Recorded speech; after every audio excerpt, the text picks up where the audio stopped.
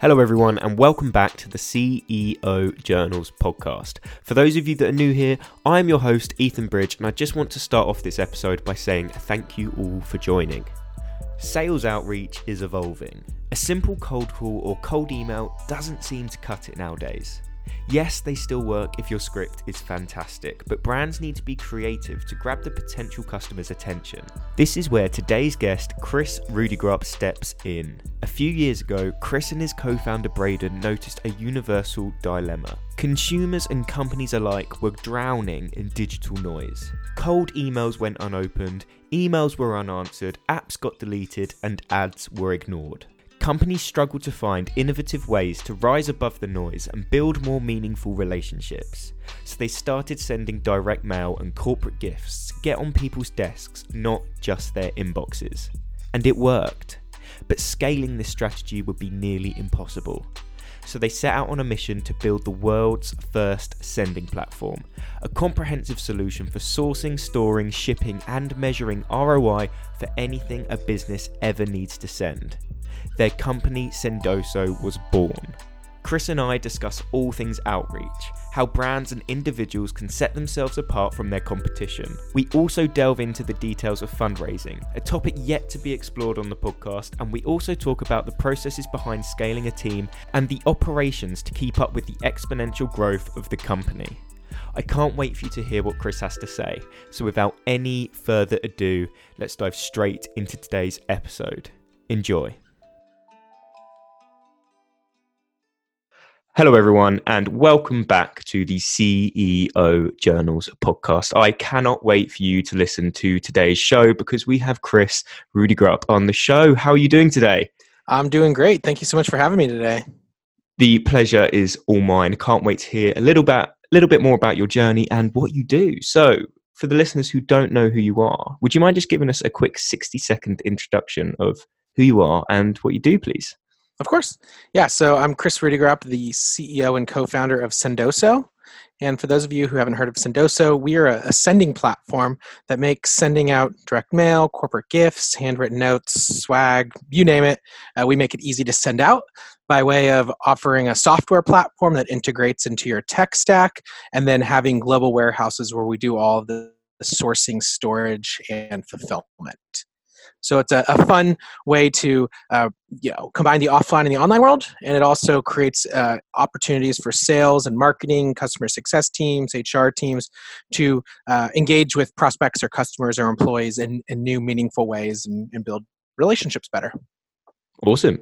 I cannot wait to dive into that more because so I had a couple of weeks back, I had a guy on the podcast who had alternative outreach methods similar to you, but his were more direct mail opposed to, so like switching up the way you would reach out to customers in the fact that you would send your outreach in a form of, say, like a burnt letter that it looked like it had traveled a while. So when Interesting. got more of an experience around it, but you're Yes. actually sending physical products. So this is completely new and another aspect. So I can't wait to talk about it more. But first, I'd like to talk about your childhood and specifically your time at school. So let's focus on let's say 14-year-old version of yourself. How were you in school around that time? Were you the class clown? Were you straight A student? Or did you just cruise by and get done what you needed to get done to get the grades and pass? Yeah, so I guess 14, I think that's middle school. So I was a pretty good student. I think through all of grade school, even through college, I was probably like 3.5. GPA, so not like top of the class, but not, a goof off. I'd say that, I was lucky enough that I think stuff came relatively easy for me in the sense of I could study quickly and I could pass tests and I could kind of know what you needed to do to get good grades. But I wasn't someone who spent all day, every day studying. So I like to think I got kind of lucky in terms of being able to do well in school. But I did do a lot of extracurricular activities that maybe led to my entrepreneurship.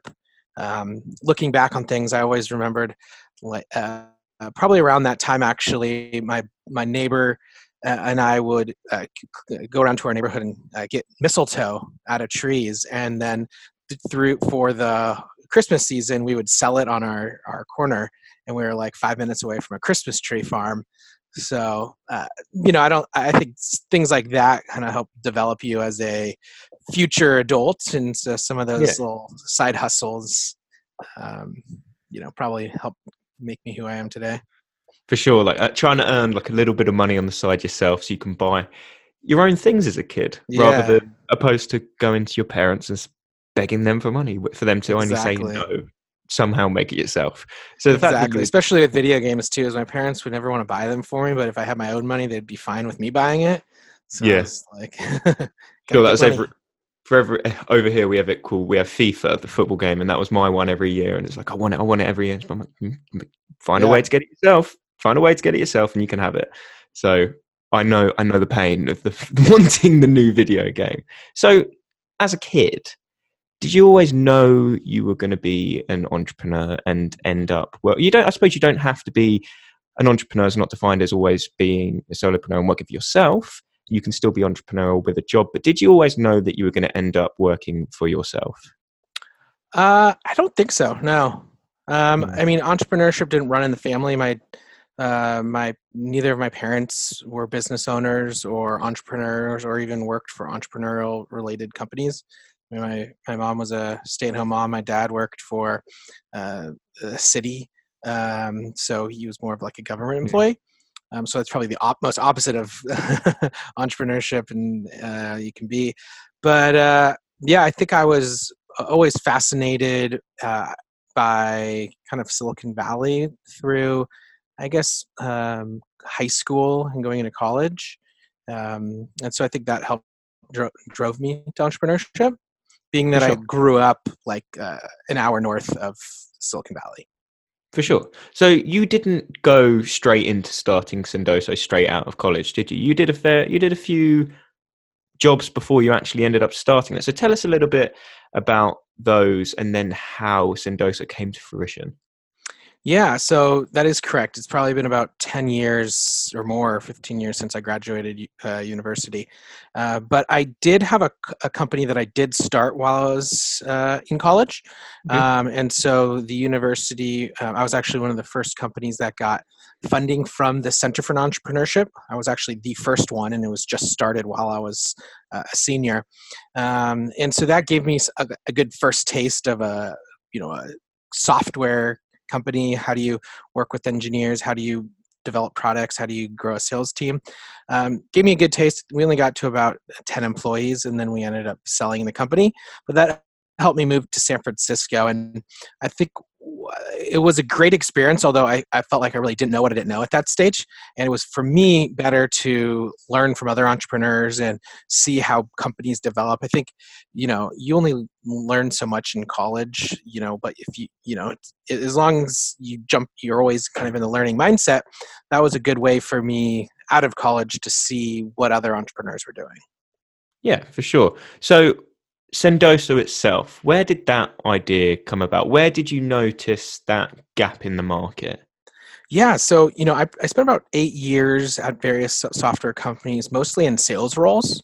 So the last company I was at, I was an account executive, which is basically an inside sales rep. I was selling software, I had a quota, I had to get meetings, and so a couple things happened there. One is, I was trying to look at creative ways to reach out to new prospects or customers that just signed up, and so I was starting to write handwritten notes. I was starting to find gifts that I could send out as thank yous. I was going into our company swag closet and grabbing swag. So it was a lot of manual stuff. There's also a time where marketing would ask us if we wanted stuff sent out, but we had to fill out a spreadsheet and copy and paste data from Salesforce. So some of those things got me thinking. Why isn't there a platform that allows you to click and send things out? And so, the first version of Sendoso is actually called Coffee Sender. It's actually just a Salesforce app to send Starbucks e-gift cards. Super basic, but enough that I could conceptualize it and build it in a couple months. Kind of like an MVP, I guess you could say. Yeah. That's caught on a little bit, but it was really the fact that I saw a need in the market, and I felt that pain point firsthand around needing a platform to send out more physical, tangible items as part of my sales process, that I saw a need to start a company around it. For sure. So with the first like original items then, were they sort of just like pencils and pens and notebooks, or did you start big and just go, well, whatever people want to send, I'll send it? Yeah, the latter. It was whatever people wanted to send, we'll send it. We'll figure it out as we go. For sure. So how difficult was that to scale originally then? Because I suppose if you were sending the products out, you had to have the warehouse space to house them. So how did it all work to begin with? Yeah, so that was, even just having a software company, it's hard enough to scale that up. But we had both the software company that we were scaling up as well as the warehouses. So that was tricky in the early days of how much warehouse space should we have? How do we scale out the operations? How do we onboard new customers and kind of prepare for the future? So that was definitely a tricky part of the early days. And how do we do that? Yeah, so I suppose you had to scale with team, like building your team out as well, because you've grown pretty quickly. So how quick have you been able to hire these staff to keep up with this increasing demand? And how do you select these people? Because they must have to be onboarded so often. Yeah, so we have in the last couple years, we went to market at the end of 2017, so it's been about 2.5 years. We have about 200 full-time people at our corporate offices, and then we have hundreds of people at our warehouses. So it's that number at our warehouses fluctuates based on kind of flexible workforce for more spikes. But yeah, it's been quite the challenge and opportunity to keep up with hiring demands. I think that's really one of the things that I've gotten good at is hiring. And I think part of my sales skills in the past have helped me really look at how do I, now I'm not necessarily selling a product, I'm selling the company and the vision of the company to new hires. And I'm also really passionate about growing a team and really finding the best people to join the team. So I spend a lot of my time hiring now too. See, that's incredible. You're just like 3 years. Is it even 3 years? What? Depending on where you at when time you actually started. You're hardly into this. Like you're 3 years, and you have a team of over 300 people if you include your warehouse staff. That's incredible growth. Has it been overwhelming, or have you been able to like deal with it quite well?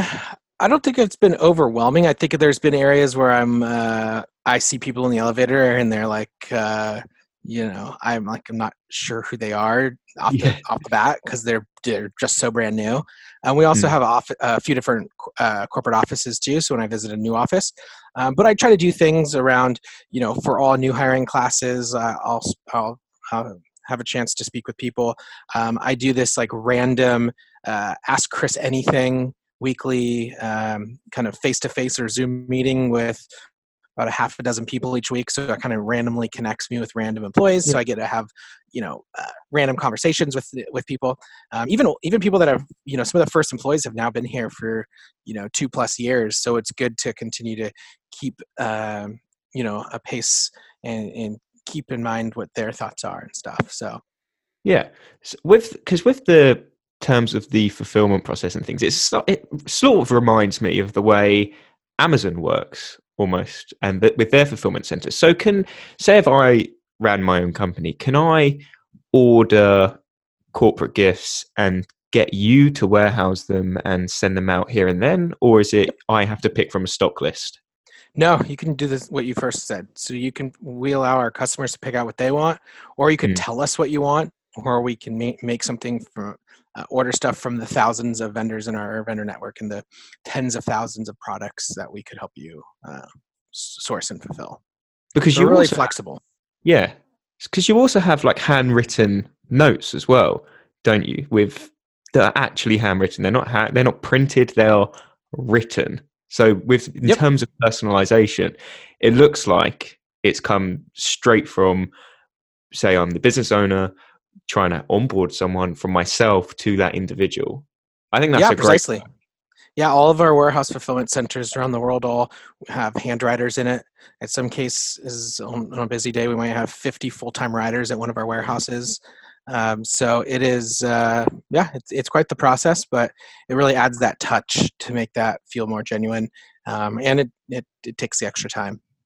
For sure. But I think it does add that, as you say, that touch. And if you are going to be the receiver of that product, having a handwritten letter does definitely make a difference. It looks like it's extra care and effort, as you say. Exactly. Something I haven't spoken about on the podcast is funding. And so how, as a company, did you go about getting funding, and what was the key things you had to consider when having people invest in the company, and what did the money you raised actually allow you to do? Yeah, so we've raised about 55 million in funding over the course of a few different rounds. So, it's interesting. In the early days, I thought, hey, I want to self-fund this, and we'll bootstrap it. So our first maybe 10 employees were really hired after we had enough customers that could kind of cover the costs of paying them. That became a really tricky situation in the early days because we had more demand than we could handle. So sales were bringing on more people, and we needed success, and we needed engineers to keep building stuff. So it was a really kind of a catch-22 in the early days. So we really saw this opportunity. Let's take funding, and let's be able to grow faster. And I think that's the main reason why companies take funding is so they can grow much, much faster. And so that was our case. So we did a few angels and a convertible note that was around $500,000, and then we did a $2 million seed round. And then about a year from that, we did a 11 million Series A, and then about a year from that, we did a 40 million Series B. So for the listeners that don't know much about funding in itself, would you mind just sort of going through the process of how you actually approach these investors and get them on board with what you're doing? Sure. So it's partial depending on where you're at in your business life cycle or your traction or some things.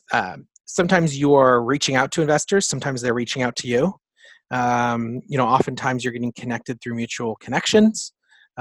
That's typically the best way in my eyes. So our first seed investor was a introduction from my last CEO at my last company. So he introduced me there. So that made that introduction more authentic, and we were able to then pitch to them.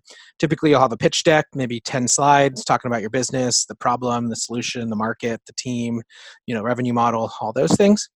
And then, it's really kind of a numbers game of, how many people do you want to talk to? And then, which is the final one that you want to go with? And sometimes it's more than one. I think we have each round, there's been more investors added. So, it's typically a lead investor. And then there's, could be a few, could be a half dozen follow-on investors that also invest. But yeah, I think it's a combination of building a good network, building a really good product. For our Series B, we had some inbound from a lot of our product customers talking to their networks and hearing in the market that, we love Sendoso, this is a great product. And so that sparks the investors' ears. And they'll sometimes see that through, reviews on kind of review sites like G2, or seeing an influx in LinkedIn of employees. And they've got their own secret formulas where they're trying to find you. For sure. And I think that's really interesting because people chuck around the words like funding and angel investors, and everyone just sort of thinks, oh yeah, funding, cool, it's funding. But I don't think people ever actually ask or find out about how it actually works. Yeah, it's a couple month process, and it's, starts from just a conversation over coffee, and then leads to, probably 2 to 3 more in-person meetings with the right people, and usually sharing, a slide deck. Then it goes into, oftentimes due diligence, which is now you're sharing them, spreadsheets and, customer lists or all these other things that they may be interested in looking at. So it could be a couple month process. No, yeah. And it's, as you say again, and it's good, goes back to using your network as well. And it shows why networking is so important. And especially with you as well, you started off with someone you knew. So it's always great to start by starting with those and then branching out. For sure. And your early investors are usually helping you introduce and getting you networked with future investors too. So that's once you can go over that hurdle of that kind of first series seed investor, oftentimes you'll be able to get intros to other investors there there on the line. So how did you actually feel about giving away part of your company at first? Was that something hard to let go of, or were you all for it? How I kind of look at it is like, if you own 100% of a grape, or is it better to own, 50% of a watermelon? And so if you think about it like that, the 50% of the watermelon's bigger and tastier than just one grape, 100% of one grape. So I think of it as a bigger picture. You're being able to grow faster, grow quicker, maybe address a bigger market, and ultimately, in the end game, these investors are going to help you scale so that you can be more successful. It increases the likelihood of success. I think that is a great way of putting it, and just so simple, Yeah. but it works. So, what is the craziest gift that you've had to send out for someone? Like the wackiest? Good question. And you thought, what on earth? But it works. Yeah, there's a couple that come to mind. We've sent out some pinatas, custom pinatas that were full of stuff, which was kind of a fun send, I think. We sent out some like Lego minifigures that look like the recipient's LinkedIn photo. That's a good one. That was pretty cool. Oftentimes they're tied to maybe the recipient's interests too. Like if someone's tweeting about having a dog or something, and then the sender sends out maybe a cute dog toy, that really resonates well with that recipient. So oftentimes it's maybe not the item by itself, but it's how do you connect that item to the recipient, or connect the messaging from your company to the recipient. And that can oftentimes lead to better success. Even being kind of funny or using puns and crafting a nice handwritten note can even be a big part of like what the item is and how that is received. Has there been one that's like stuck out as being the most inventive that you sort of saw and went, this person has absolutely nailed it with this gift, like this is going to work? There was one where we sent out a bottle of wine, or a bunch of them, and they had a lock on it with a combo code. And so you can kind of see the wine, you kind of want to open it, but you can't open it unless you get this combo code. And so it's a good reason you had to contact the salesperson to get the combo code. So I think that's kind of fun. Or there is another scenario where someone sent one of the prospects a lockbox and another one a key, and it was like, hey, get together. And then part of their company was how do you build like alignment between different departments and stuff. So the messaging really resonated with the solution that the company that was sending it offered. So I think we've seen a lot of stuff. One of the things that I was surprised that does so well is sending socks. We send tons of socks, probably tens of thousands, hundreds of thousands of socks. You can never have enough socks. Yeah, I guess that's it. It's like another pair of socks is good for whatever reason people love socks. And you always lose them, don't you? I know, exactly. Another pair's never going to hurt. Exactly. It just, even like some of the examples that people are just incredibly creative. And I bet that gives you some incredible ideas as a company as well, because you're seeing other people's marketing ideas. For sure. I mean, really what we've tried to do is make it so that sales and marketers and customer success and even HR and recruiter teams can really leverage their own creativity. And then we can help on all the painful manual tasks around sourcing the items from tons of different vendors and packing boxes and all that stuff that's no fun or takes no creativity.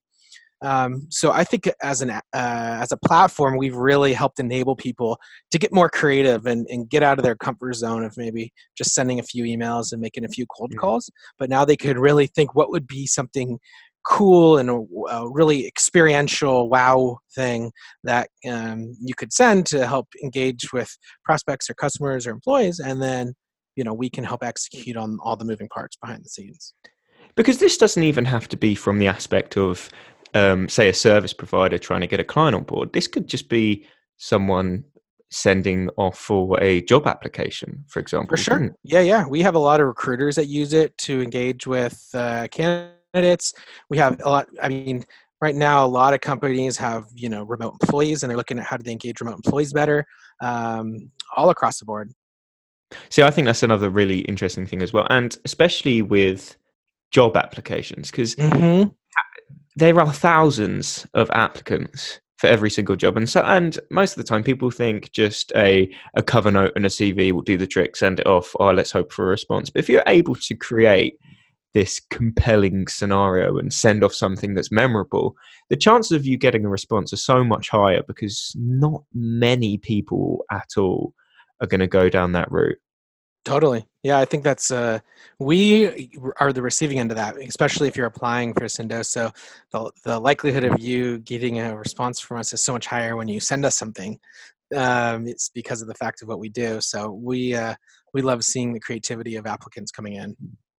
For sure, and that's everything. People are just lacking creativity nowadays with this thing, because yeah, I mean, I think creativity will be a big.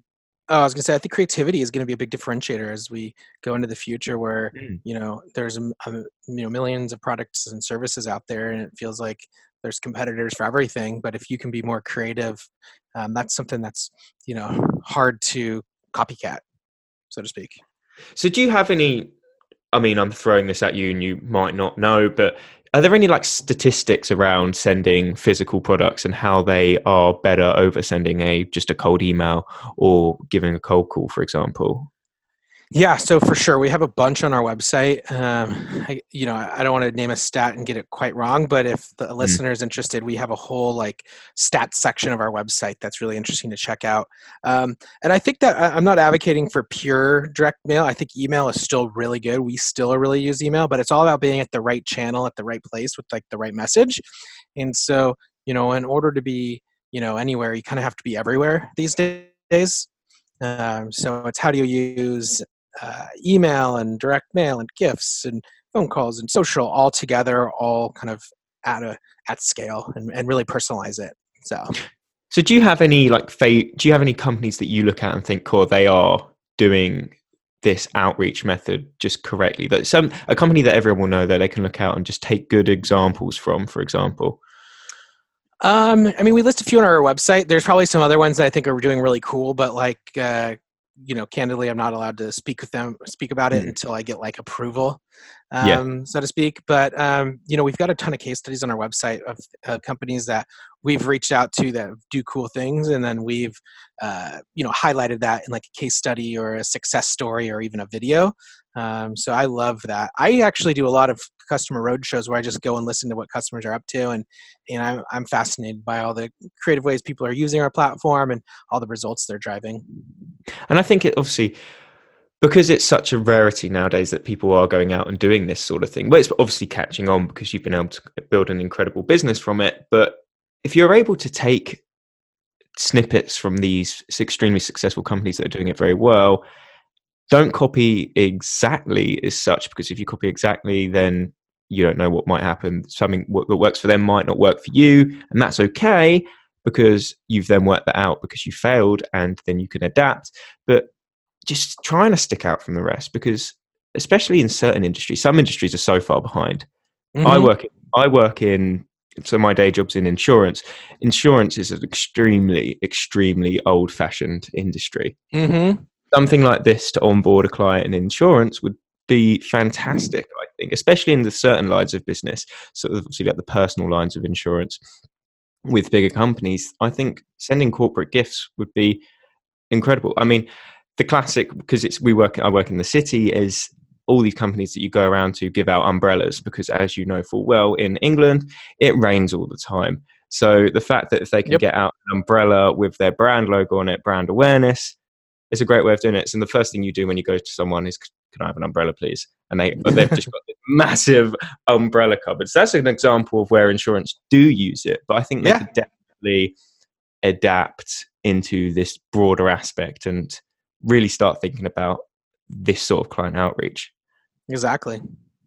Ideas are flowing. I'm just all over the place. So one thing I do like to talk about in all my episodes is, what are your 2 biggest failures in your journey so far? If you've got more, you can happily share more. The more failures you've got, the better, because we don't hear enough about failures. I say this time and time again. Social media nowadays is simply a highlight reel. People aren't sharing their failures. They're too scared to show their failures because they are scared. I wouldn't say not necessarily scared, but scared of being judged, let's say, because no one wants to see your failures on social media. But personally, as someone who's interested in this sort of things, I do. This whole highlight reel aspect of things isn't the real picture of your journey, and it only shows where you are today and not what you've had to go through to get to that point. So this is why I like asking my guests about their failures. So if you wouldn't mind sharing what you believe your biggest failures in your journey so far. Yeah, I mean, it's a great question to how do I kind of position as like failures. I mean, thinking back, I think one of the I guess failures is like hiring is a hard thing when you scale. And so Mm. I think there's been failures around hiring on both sides of the equation. So there's failures around like not hiring enough people soon enough, which, you think, for example, we had a lot of we proved product market fit pretty early. And so we really, how do we, hire salespeople quickly? And there was one time where we hired too many salespeople too quickly without thinking about the other ramifications of the SDRs bringing in leads, the marketing qualified leads, the success team to back it up. So there was, it's this like super interconnected engine. And when you just throw like 10 salespeople at it at once, it kind of breaks the engine slightly.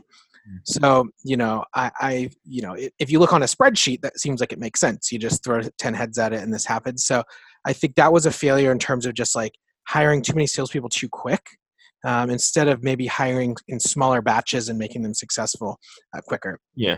So what are some of the biggest lessons you've learned about hiring then? So for those people that out there that are starting to hire, for example, or they are scaling quickly and going to need to hire a bunch of people, what were some of the key bits of advice you would give these individuals?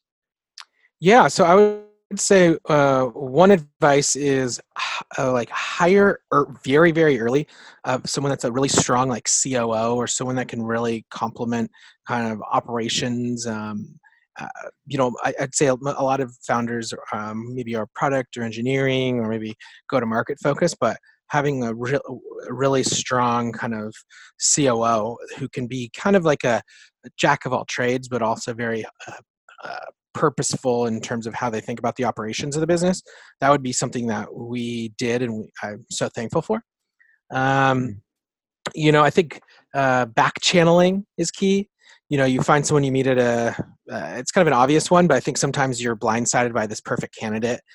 They come in maybe from a reference from somebody that is like a friend of a reference and maybe not like a colleague. And so you're like, oh yeah, perfect. This is a good hire. And so we had one hire where we didn't really do a good back channel professionally, and that person didn't end up working out well. So I think that if you have adequate back channeling, even in the early days, it really helps.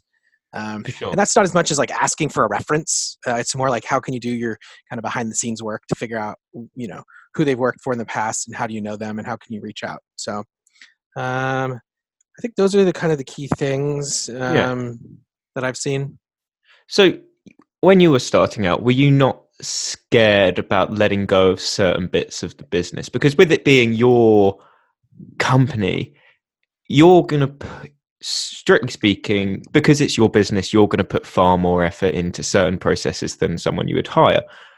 That's the norm, because people working for you, at the end of the day, yes, it's their job, but it's not their company. So how did you feel about letting certain processes go when you knew for a fact that they weren't going to be completed to the same standard you would have done it yourself? Yeah, so I actually kind of think the opposite. I think that I can hire smarter people than me that can do the job better than me because they are going to be dedicated just to that task. And in the early days, I was so excited about every person I hire because, in the early days, I was doing 20 things. I was onboarding customers. I was doing some engineering stuff. I was doing some product stuff. I was doing some finance stuff. And so when I could hire a dedicated finance person that was smarter than me in finance, I knew they were going to do a job 10 times better than me and have the resources to do that. So I am a huge believer in hiring smarter people and then delegating quick and letting go day zero. And as soon as you can kind of get out of that mindset of like, I need to have my hand on everything. I need to touch everything that happens. I think the quicker you'll realize that you can grow a team of really smart people and that you are not a bottleneck anymore and that you are an enabler and that you are helping people. Now, So I think hiring people early on it was keys to our early success without me trying to kind of do everything. And I think that's a great outlook to have, because I think, especially with some of the founders I've spoken to, that's somewhere where they've actually found that they've struggled, because with certain aspects of the businesses that they ran, they felt that they could do the things much better. So they were scared. It was the part they specialized in, but they were overloaded in the work, but they still did it. Mm-hmm. So they still felt it. They felt it was hard to let go of it because it wasn't going to be completed at the same level. But I think having the mindset you do, and the fact that you can actually hire people that are better than you, and because they're solely focusing on it, the task is going to be completed to a much higher standard, is the mindset you need to have going into hiring individuals. Because Exactly. now look at you. You've been able to grow this team, an incredible team, to hundreds of people now, and it's clearly working. Yeah. It's clearly working.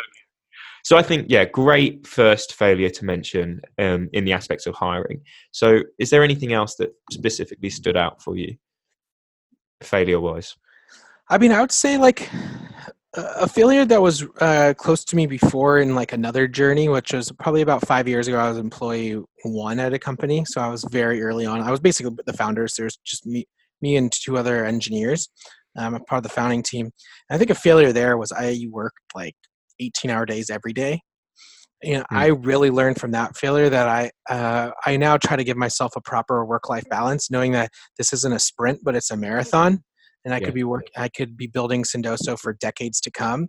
But if I burn myself out and I come across as a CEO that works 18-hour days, and that's going to rub off on the company culture and the community that we're building inside of Sendoso. So I advocate towards a good life balance. Take vacations. We have a bonus where if you take a trip, we actually give you a paid bonus. So we try to push it to the extreme of like, get out there, have fun with your family, work. I think that if we have people working here for 5, 10, 20 years, that's a win, better than just like in 3 years hiring 1 million people and growing big, big, big and then crashing. So that was a failure that I think oftentimes people think that when you're starting a company, you have to spend 1 million hours a day and you can't sleep and you can't do anything on weekends. And I think it's if you work smart and you balance yourself, you'll be in it for the long run. For sure. And I think that's also a really good point, because especially with social media, you've got these certain influencers out there now that do sort of push that hustle and grind mentality, and if you work hard enough, it is going to happen, and you've got to put everything into it, all hours of the day, because if you really want it, you've really got to do it. But as you say, other aspects of your life will suffer if that happens. You've got to look after yourself first, because without yourself there will be nothing. For sure. And I think that if you have a nice family environment at home, you can create a happier person for yourself that then shows off to the employees, and you can have really productive work days. If you spend the time to work out and be healthy, that's going to contribute back to your your brain power and your energy at work. So it's all a big flywheel, and you got to make sure that you're focused on everything in this picture, not just working 18-hour days, because you'll always have an infinite to-do list. I mean, I never am at inbox 0, I'm never at to-do list 0, but you just have to know that it's okay, and that tomorrow you're going to come back in and you're going to crush it again, and you're going to hire other people that are going to keep crushing it, and you're just going to keep on going. I love that. Great point. And that is the bulk of the episode today, but I do finish all my episodes with a final 5. Catchy, I know. Alliteration. So the first question on the final 5 is, who is the first person that comes to mind when I say the word successful? I would say like an early mentor of mine back in my college days. Was this gentleman, an entrepreneur named Chris Friedland.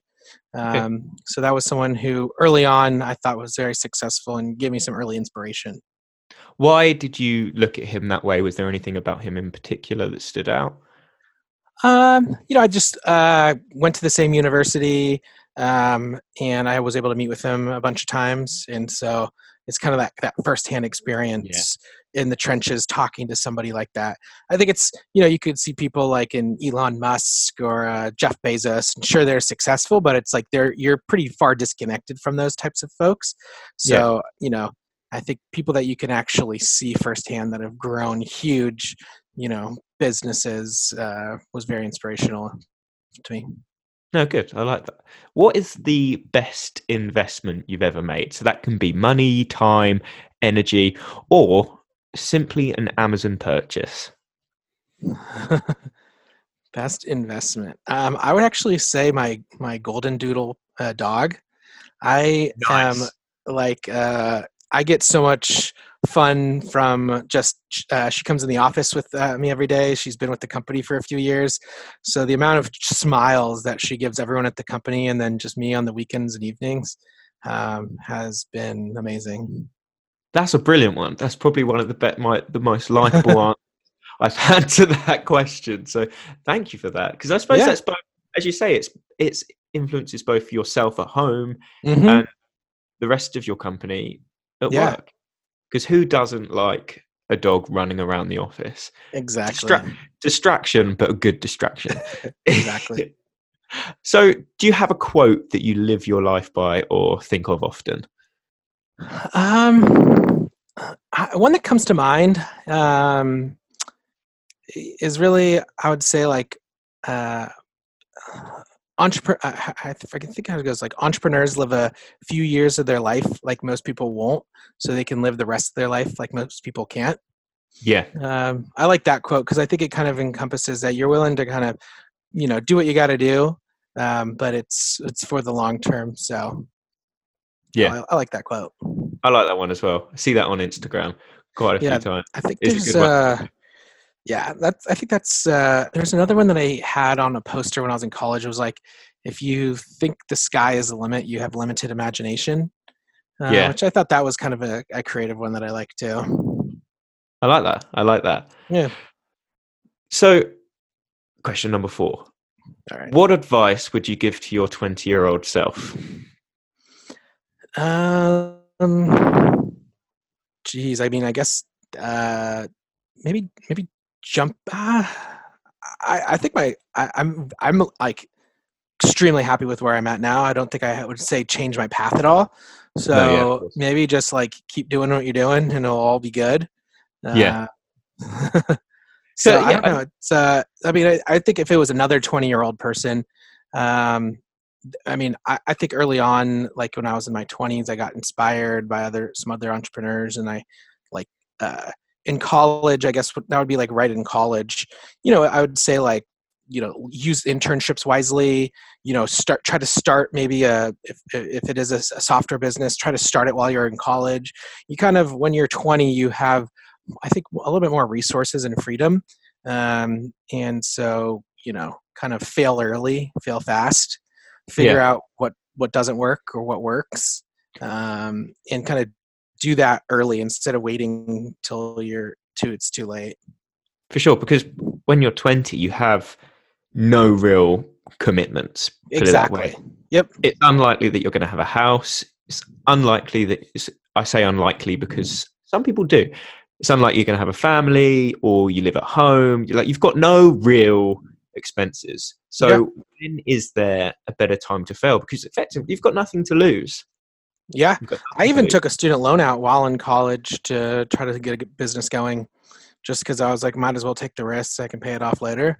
And it was like Yeah, the perfect time to think about taking risks because, like you said, I didn't really have any commitments and I could, fail fast and still be fine. So so was that loan for the business that did actually work out and then you sold?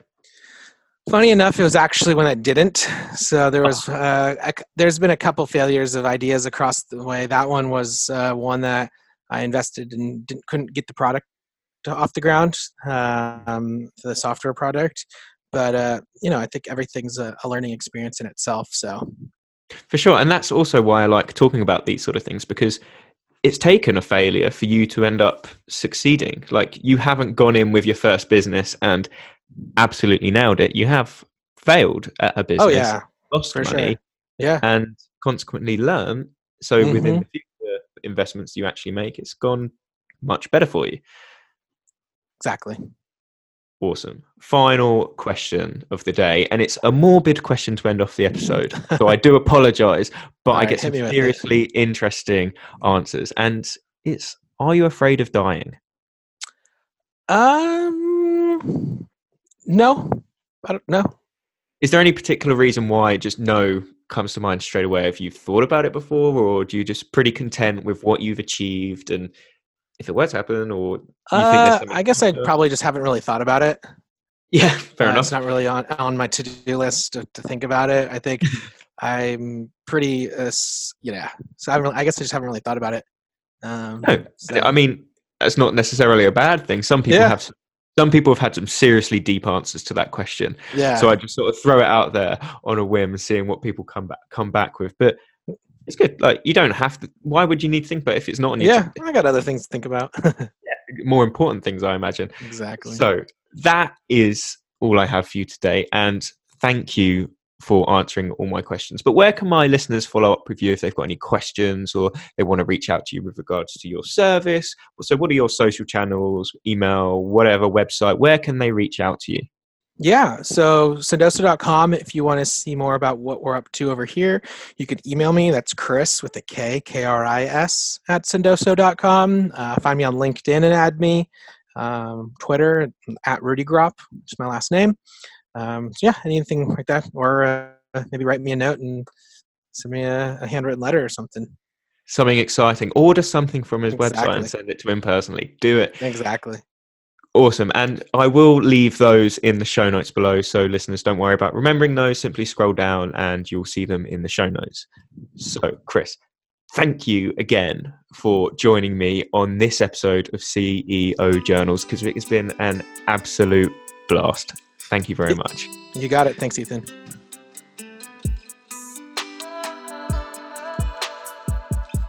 So that's going to wrap up today's episode of the podcast, and I can't thank you all enough for listening.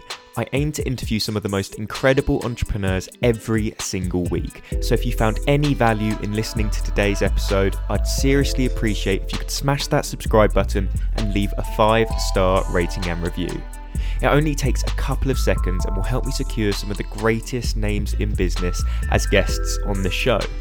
If you want to reach out to me, head over to my Instagram at CEO Journals, or send me a connection request on LinkedIn. I'd love to speak to as many of you as possible. Be sure to tune in next week, where I'll be talking to another incredible guest, where we will be discussing their journey and providing some great tips for all you listeners. I hope you have a lovely rest of your day, and once again, thank you for tuning in to today's episode of CEO Journals.